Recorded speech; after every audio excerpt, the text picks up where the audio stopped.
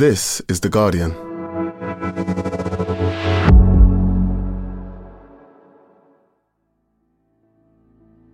Hello, it's Mike.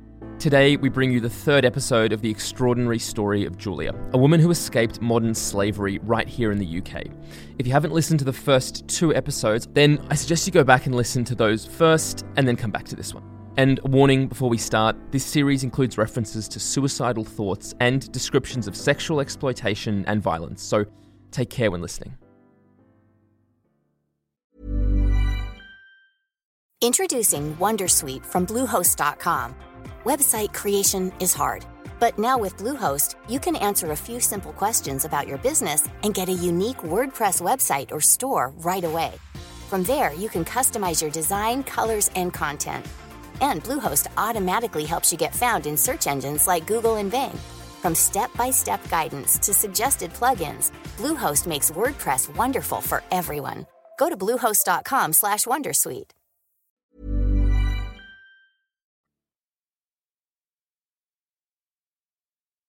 Do you think that he was expecting you? I mean, he must have known that Julia had been taken away by the police. Without a doubt, he wasn't expecting us.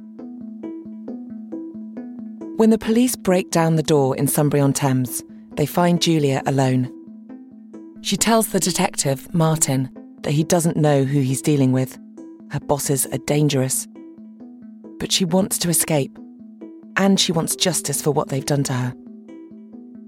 Julia tells Martin her boss Alexander is in Epsom. She doesn't know the address exactly, but the view from the window is etched in her mind. Her description is enough for Martin and his team to pinpoint a location. So 2 days after he finds Julia, Martin pays Alexander a visit.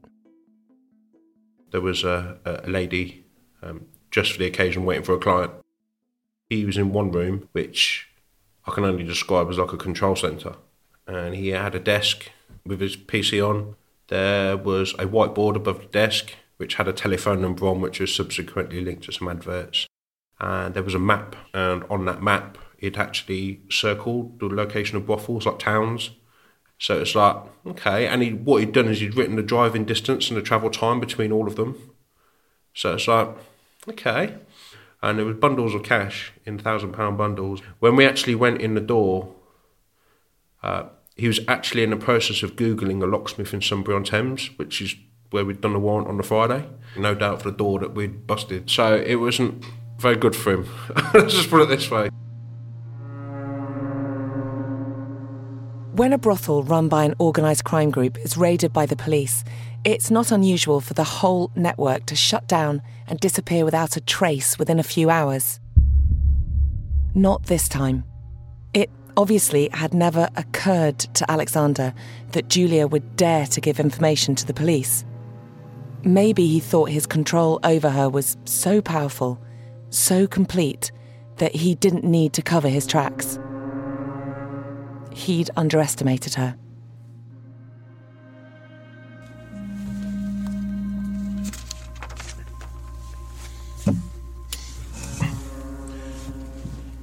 Just need to explain a couple of things to you before we get started.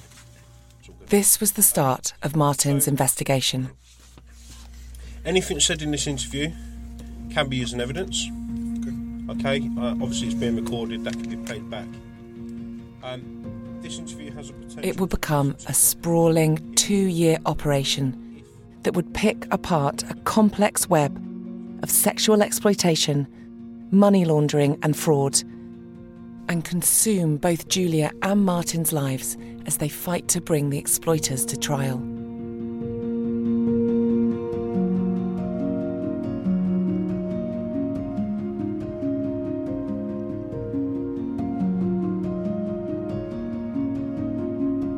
From The Guardian, I'm Annie Kelly. Today in Focus, the woman who took on her traffickers and won. Part 3, the operation.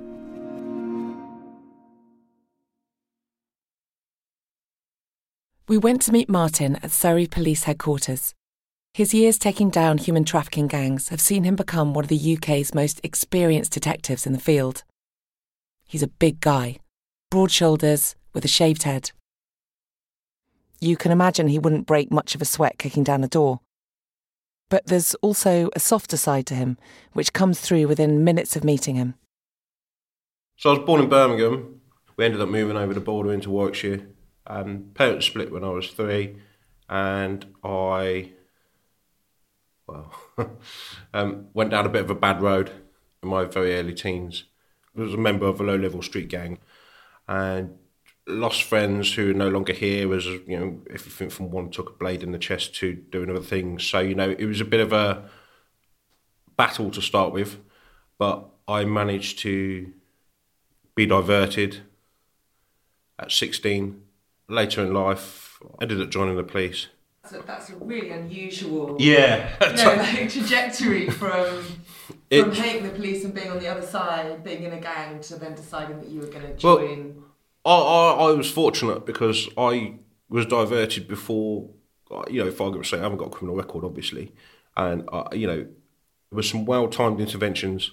I mean, and does it give you any sympathy for people that you see getting caught up in that world, who are kind of going into criminality at a young age? Does it give you more sympathy for people? In some cases, yes.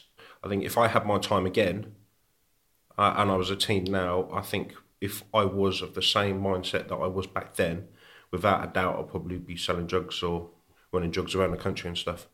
A big part of why I'm so sort of strong now against going after exploiters is because of that. Because, you're a coward if you use a kid to run your drugs, and if you are using force or dominance or whatever to exploit another person, particularly for financial gain, we're not going to be friends.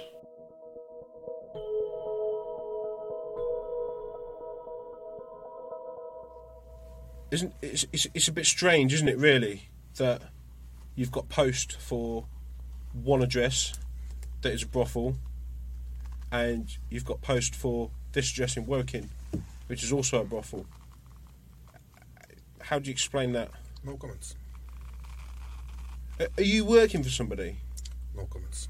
Is it the case that you're working for somebody and you're just being paid for your time? No comments. Or is it that you are the boss of these venues? No comment. And are you benefiting from the proceeds of the activity at those locations? After the raid, Martin strongly suspects that what Julia has told him is true. Alexander is running an organised crime group, making money from women in brothels across the south of England. What's your goal at this stage? So one of the things you've got to do with sort of any serious and organised crime really is follow the money. And clearly we've got quite a structured financial or evidence of financial network here. But with him, it was obvious it was all to do with prostitution, because we went in there and there was like a delivery, I think, of about 500 condoms that had been posted to him because it was still in a wrapper, with his name on. So it's quite obvious where all this was coming from. And when you start thinking, well, I've got a map here, now I've got all these bundles of cash, we literally did find silly sums of money. I mean, they look like £1,000 bundles, potentially. And there's other cash found, wads of 50s and whatnot. Why have you got so much money? No comments. I'm going to point to this bundle here. You can see at the top here, it's got the word Malden written on it. Does that relate to the new Malden address? No comments. What do these notes mean? No comments. And why is it hidden under the thing? No comments. Because I know that people get worried about burglars and things, but why is it not in the bank?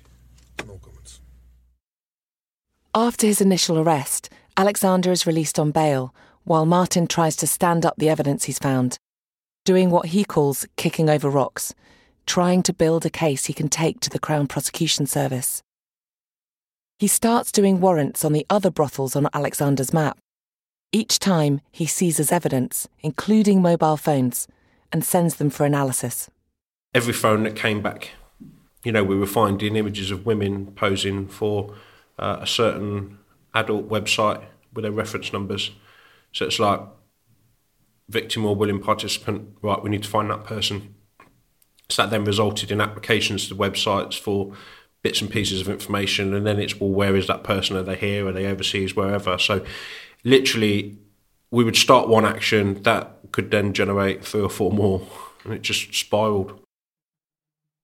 If he can prove that Alexander and those working for him were making money from these women, then they could be charged with controlling prostitution for gain, a crime under the Sexual Offences Act of 2003, which states it is illegal to intentionally control or profit from the prostitution of another person.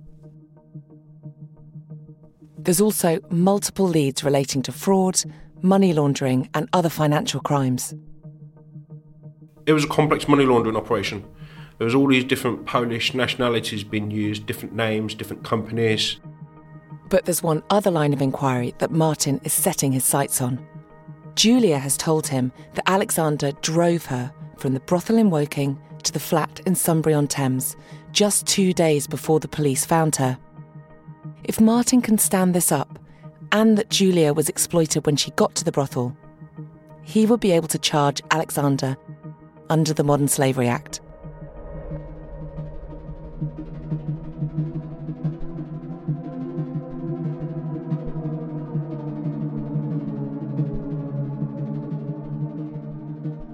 Modern slavery is an appalling crime that damages too many people's lives.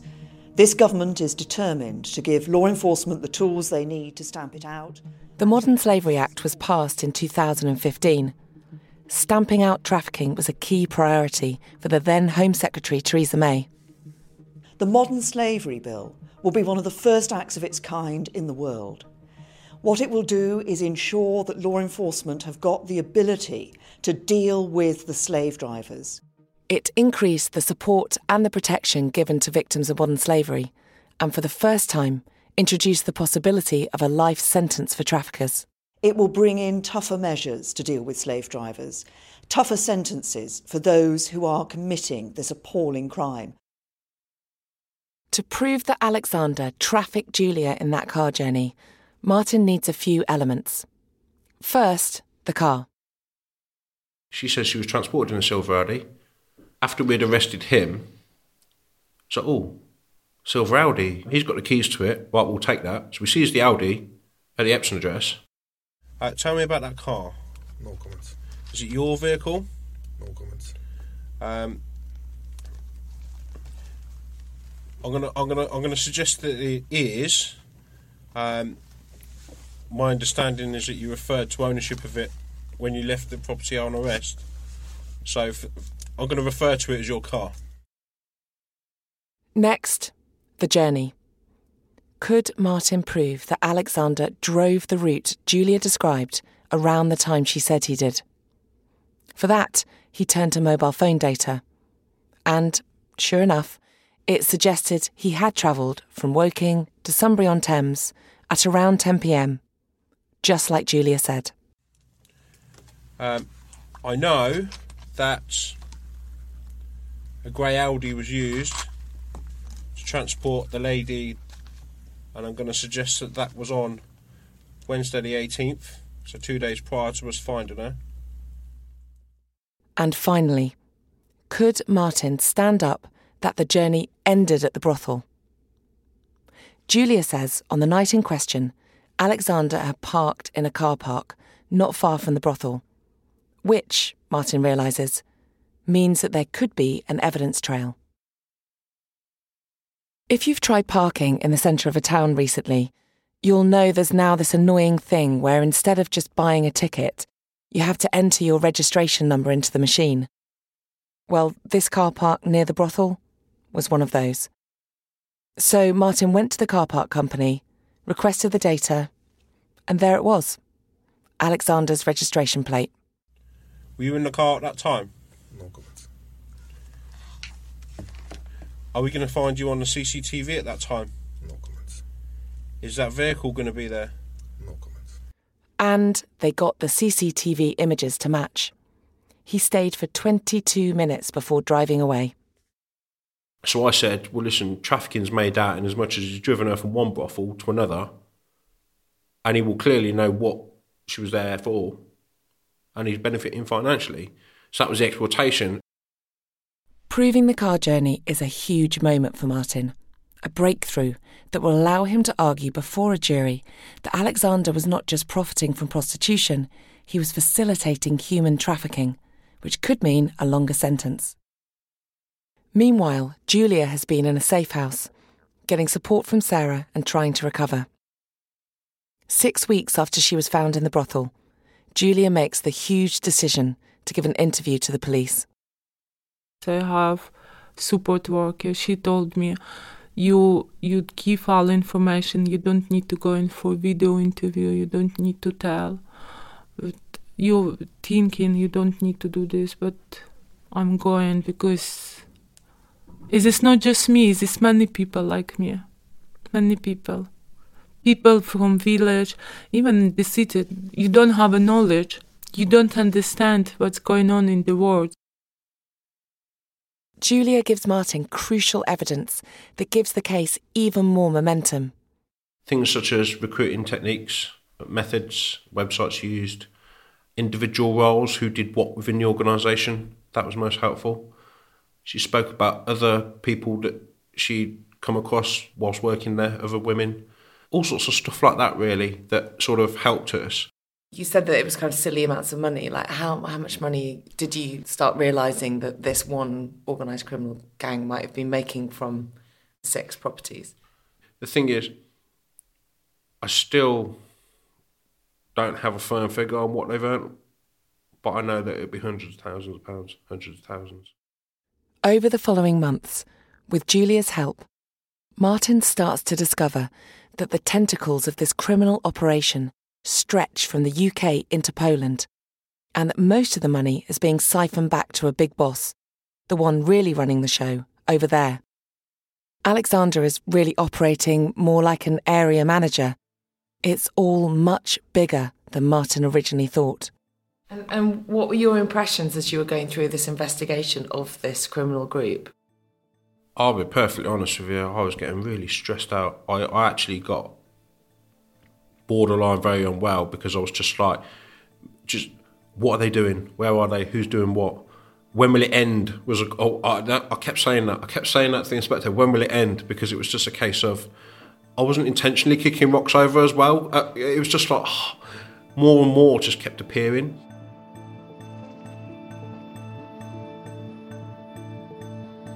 Between us and Poland, we identified 127 women of interest. Some were easy to find, some we know of and can't locate, and others we've never been able to identify. Martin spends months tracking down women he thinks are linked to the network. Of the ones they can locate, some decide not to help the police. Around 20 women say they were exploited by the gang, but they don't want to go to court. But 2 other women, as well as Julia, do agree to testify. A real achievement in a case like this. The Crown Prosecution Service agree to go ahead. So in February 2021, over 2 years after Martin found Julia, he has enough to make his move. On a day of coordinated strikes across the UK, more than 50 officers raid 6 brothels at the exact same moment. Please! Stay where you are! Please stay where you are! They arrest Alexander and his right-hand man, Marek, and both the receptionists. Okay, and I'll just inform you both, you're both under arrest on suspicion of human trafficking and further evidence in relation to the offences you arrested for last year. Okay, you do not have to say anything, but it may harm your defence. You do not mention when questioned something which is later rely on in court. You understand? Yes, we understand.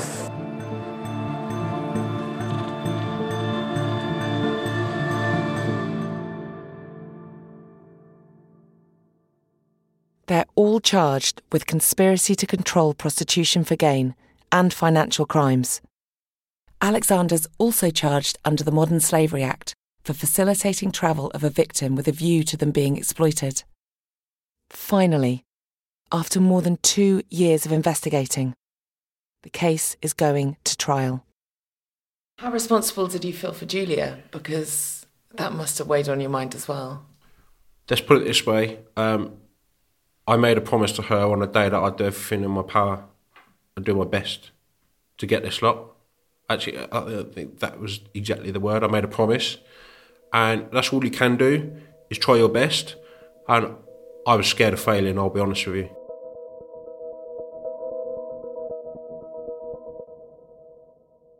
Did Julia have to give evidence in court? So she gave 2 video recorded interviews, which for anybody who's gone through the kind of serious offences that she's experienced, that's best practice, is that you do video recorded interview, because it means that can be presented in court rather than her having to give that story in court. But then she does still have to be cross-examined in court, and that's probably more traumatizing than giving your story in the first place. She did it via video link to kind of, again, safeguard her so that they didn't know where she was, and so she didn't have to see them in person. But she attended this other court via video link in a room by herself, looking at a bunch of screens of people she didn't recognize, but also being able to see the traffickers in the videos for the first time in, however many years. So it was very traumatizing for her. She was cross-examined, I think, by 4 different defence attorneys. In the 4 hours that Julia sat with us in the Guardian offices, she talked about many terrible things that she'd been through. But the most angry and distressed I saw her get was when she spoke about being cross-examined. Despite the fact that she was acknowledged as a victim of sex trafficking by the government, she didn't feel like a witness. She felt like she was the accused. This has been my first court in my life. I never been to the court. I just don't understand the system, and I've been very upset because I'm coming to the court. They ask me, I tell them what happened. Why they twisted their meaning. The barrister asked me, did you say the police? You come in UK 2014. Yes or no? Yes. Did you say to the police, you going to Poland anytime and back? True or not true? I mean, they twisted what I say the police. When they ask me this, I say, no, it's not the true. It's just not like that. I want to say, I've been to the Poland, but this has been before when I come into the UK. She tried to shut up me and twisted what I say, and that's showing to the people like I'm lying, which is not the true. Yes, I say to the police, I'm going to the Poland, but this has been before when I come into the UK, not when I've been to the UK. They just, they just play with people mentality. The way it works is they can pose a question to her and she can say yes or no. And as soon as she says yes or no, they can interrupt her and move forward, even if there's a lot to explain. So they would often say, you had so much freedom, you had so much money, you were going out and buying yourself train tickets to these different places, you were going to a church on this day, blah, blah, blah. You were just actually living the life. And they would put that to her and she would say, no, I wasn't. And then they would ask the next question. And the jury hears that and she doesn't get to respond to any of it. She was just accused for a day and a half straight.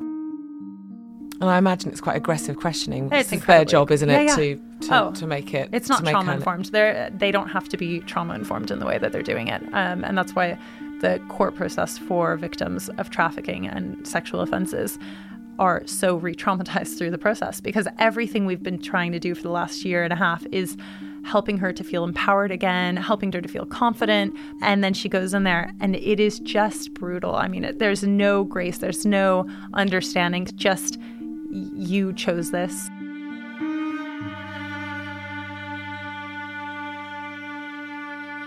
I see you first time today and you sitting here and charging me for what I do in the job or something. Who are you?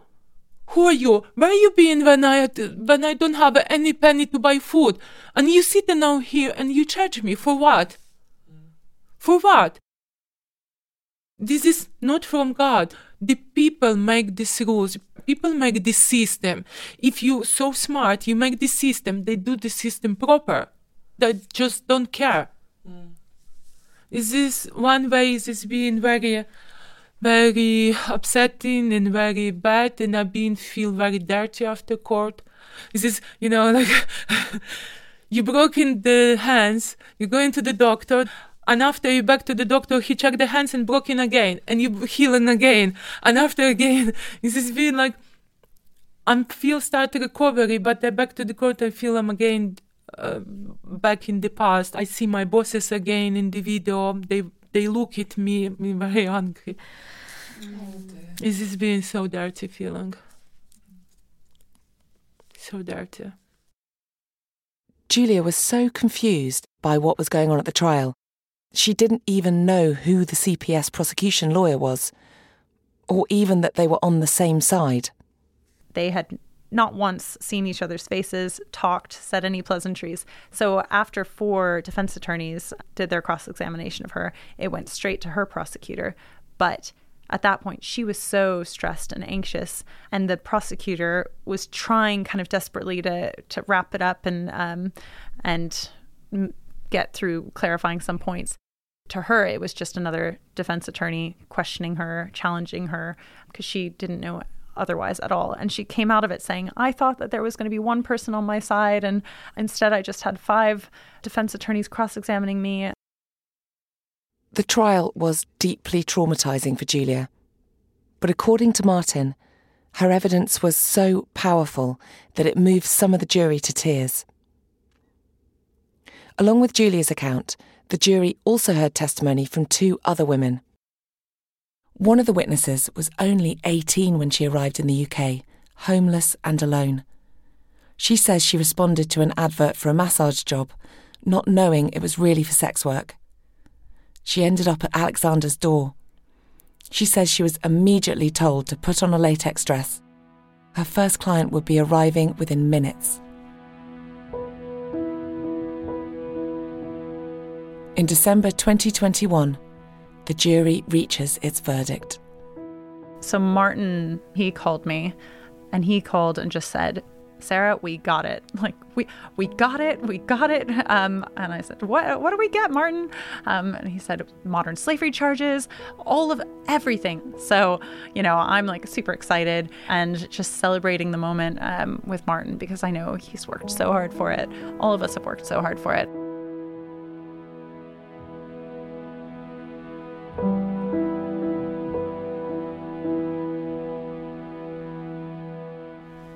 Thank you so much for everything what you done. Thank you. Listen, not a problem. Thank you. You still got my number if you need anything in the meantime. When you going holiday? I ain't going to get a holiday anytime soon. Loads of work to do. But either way, listen, we'll speak early part of the week. Yeah? Mm-hmm. You go get yourself off to work. Digest the news. All right? Thank you for update. Thank you so much, and I really appreciate for everything what you done to me. No worries at all. We'll speak next week. Okay. Take care. You have a nice evening. I'll try. Bye. Bye. Bye.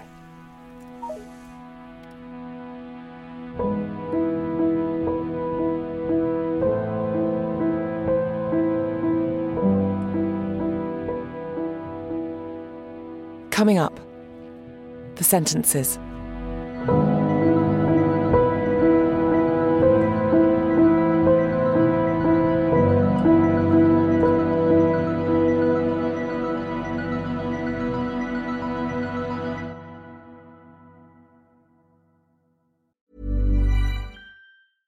Finding your perfect home was hard, but thanks to Burrow, furnishing it has never been easier. Burrow's easy-to-assemble modular sofas and sectionals are made from premium, durable materials, including stain and scratch-resistant fabrics. So they're not just comfortable and stylish, they're built to last. Plus, every single Burrow order ships free right to your door. Right now, get 15% off your first order at burrow.com/ACAST. That's 15% off at burrow.com/ACAST.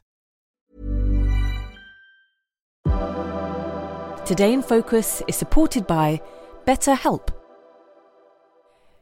Here's a question. If you had an extra hour in your day, what would you do with it? Watch TV? Read a book? Meet up with a friend? Maybe a little nap? A lot of us spend our lives wishing we had more time. But for what? Perhaps to best answer that, you need to work out what's truly important to you, then make that a priority. Therapy can help you work out what's most important to you. It isn't just for those who've unfortunately experienced trauma in their lives. Therapy can be helpful for learning positive coping skills and for setting boundaries. It can empower you to be the best version of yourself. If you're thinking of starting therapy, give BetterHelp a try. It's entirely online and designed to be convenient, flexible, and suited to your schedule. Just fill out a brief questionnaire to get matched with a licensed therapist and switch therapists anytime for no additional charge.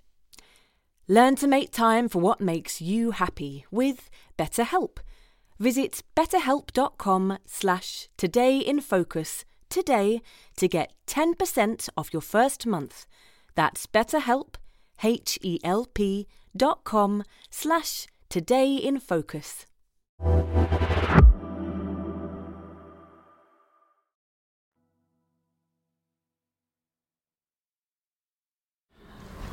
And we've got Martin with us.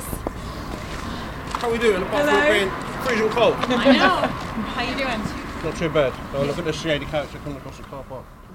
On a very cold and grey morning last January, a month after that jubilant call to Julia, we go to meet Martin and Sarah and some of the team from Justice and Care at Guildford Crown Court to watch the gang be sentenced. It's a nail-biting moment. Everyone's on edge, including Martin. So how does this feel today, awaiting the sentencing on this particular case? It's odd because it doesn't matter how much work you put into a job. You know, when you get to court, you're facing someone else's hands, and there's all sorts of things that run through your head, like, you know, have I done enough? You know, what mood is the judge in? You know, what are they thinking? And just, well, I suppose it's the uncertainty, really, of just not knowing what's going to happen. But you have to respect whatever the outcome is anyway, so. Could you just talk us through how important this particular case is and how important the conviction and now the sentencing is from a personal perspective for you? So for me, I can tell you now, my kids are already pleased to see me. It's been hard work. I've been kept awake at night. I've woke up at 3 a.m. It's certainly been the most testing investigation of my career. So for me, it's really important, not just because we get a decent outcome for, you know, the people involved, but it's got to send a message that, you know, what is happening is not acceptable. This moment is about getting justice for Julia, but it's also a huge achievement for Martin and his team, because it's really hard to get a case like hers this far. Modern slavery charges are some of the most difficult to get to court. These investigations are complex, expensive, and because it's so hard to gather concrete evidence that proves trafficking, a conviction usually relies on traumatised victims sticking with the process, often for years. Julia has said that without a victim navigator like Sarah, she never would have made it to trial. In 2021, the year Julia's case went to court, only 114 people were convicted under the Modern Slavery Act. For me, being there after 10 years of reporting on modern slavery, having covered so many stories where justice isn't served, where victims end up being prosecuted themselves, or the police don't believe them, I knew how rare this moment was. What sentence would you want to see today? I don't know. I have to sort of sit on the fence a bit with this one because, I mean, it's one of those. Many people will say you never get what you think people should get. So it's a bit annoying for me because I know during the course of this investigation we identified 127 women out of phones and various other things. But unfortunately, because they're not all given evidence, the jury don't get to hear the full impact of what's gone on, and obviously the judge can only sentence on evidence in the case. So it's yeah, for me, what I think about the overall picture and what I think will happen today will be two different things, but I can only go by what the law permits us to do. So good luck. Yeah, thanks.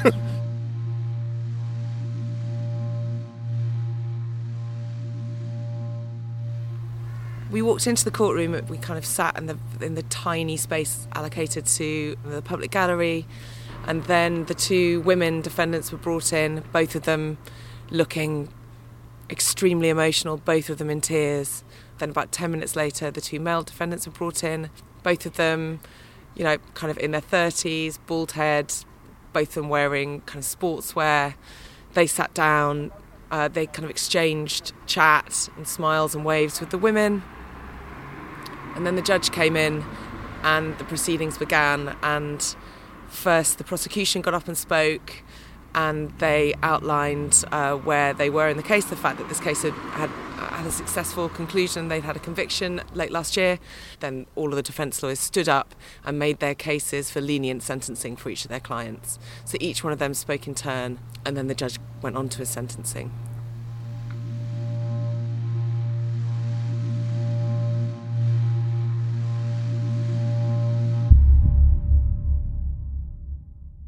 So when he was doing the summing up, how did you feel?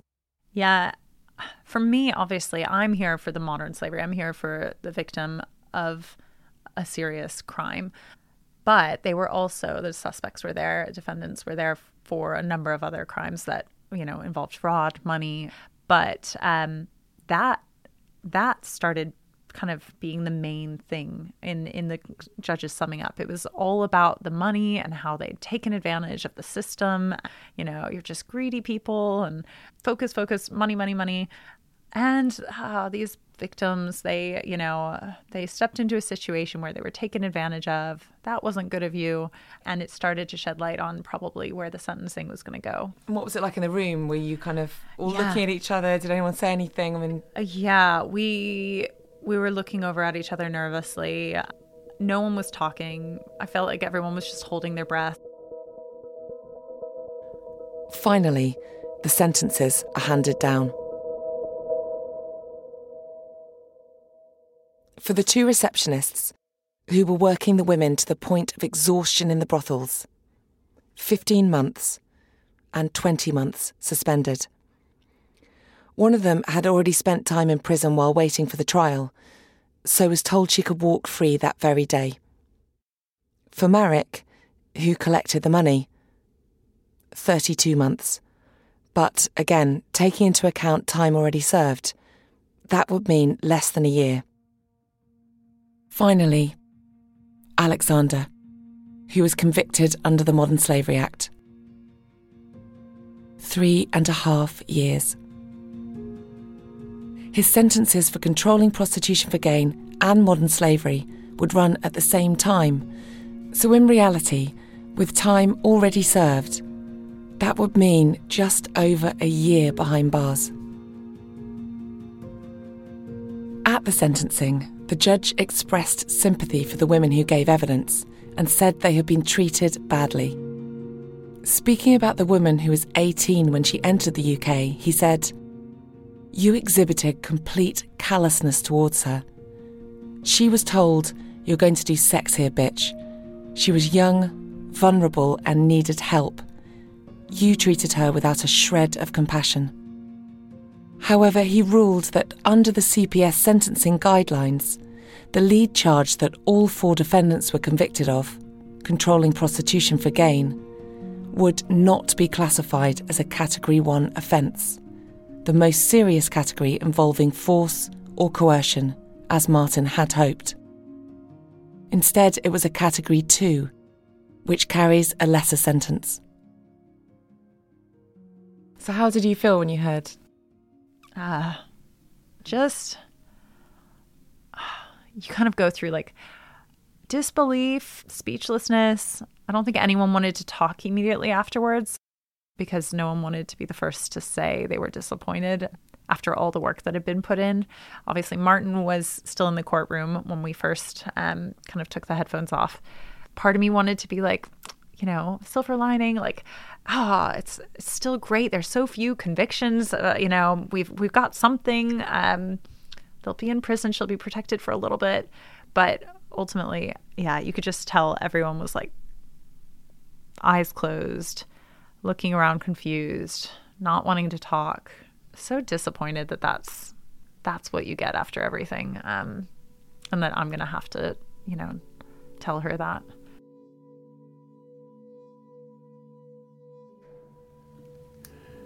Yeah, go on. Okay. She'll want to know in practical terms, how long does that actually mean? Yeah.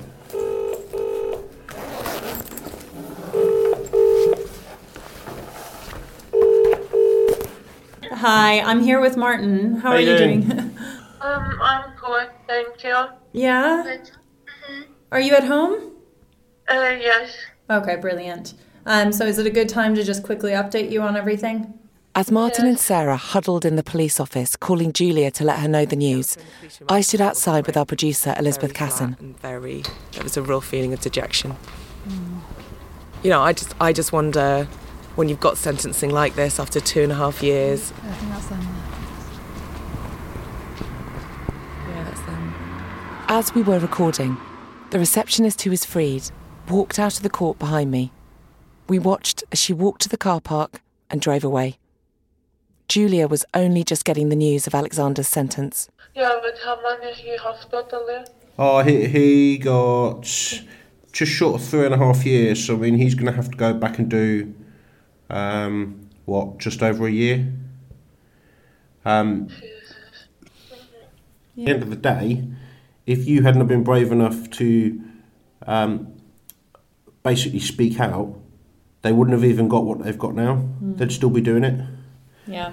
So that's the important thing. They're not hurting anyone else now, and that's going to be the ultimate thing we take away from it. Yeah. You done very long job, 2 years investigate, and just that's ridiculous. They wouldn't even be going to jail unless it was down to you on that first day. So you need to give yourself a pat on the back. Have a vodka or whatever it is you're going to do, and look to sort of start putting things behind you. All right? Martin, and thank you all your team, and for you as well, and for Sarah. I know you done a very hard job, but yeah, it's system not. I just can't believe. What did you think of the sentencing? I don't think it's proper sentences. What happened after a couple of years when they're going out from prison? Bosses like that, they not forgive and not forget. Even if they're not coming, they will send someone to find. They not forgive. The girl stole 200 pounds and they find her, they broken her cheek. I don't know where is she. And what happened to her. They're asking you to testify, and then the sentencing is not protecting you. The people like that supposed to have more. No, this is what they have. No, this. What is it that you want out of your life now? I want to have a normal family. I want to have my daughter with me. I want we can go in park or church or spend time together or doing something together. I just want to have a normal life.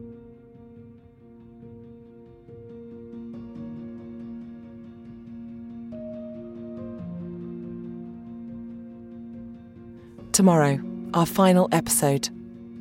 Marta. They bombing airport.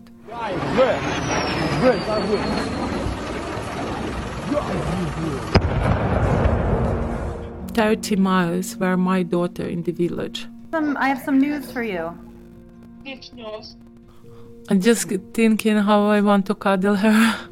I know, what a day, huh?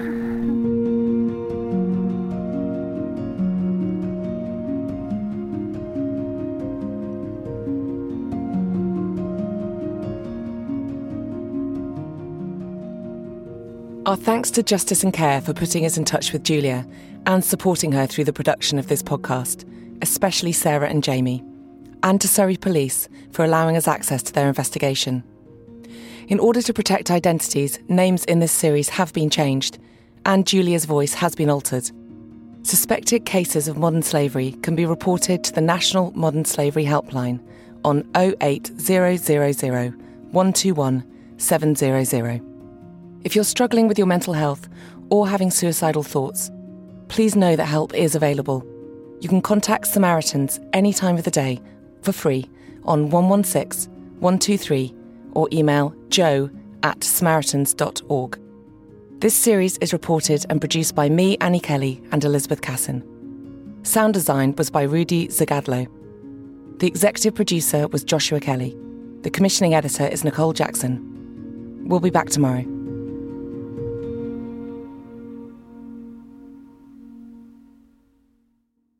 This is The Guardian.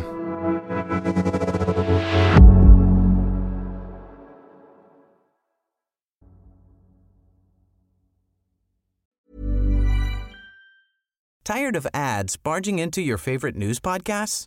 Good news. Ad-free listening is available on Amazon Music for all the music plus top podcasts included with your Prime membership.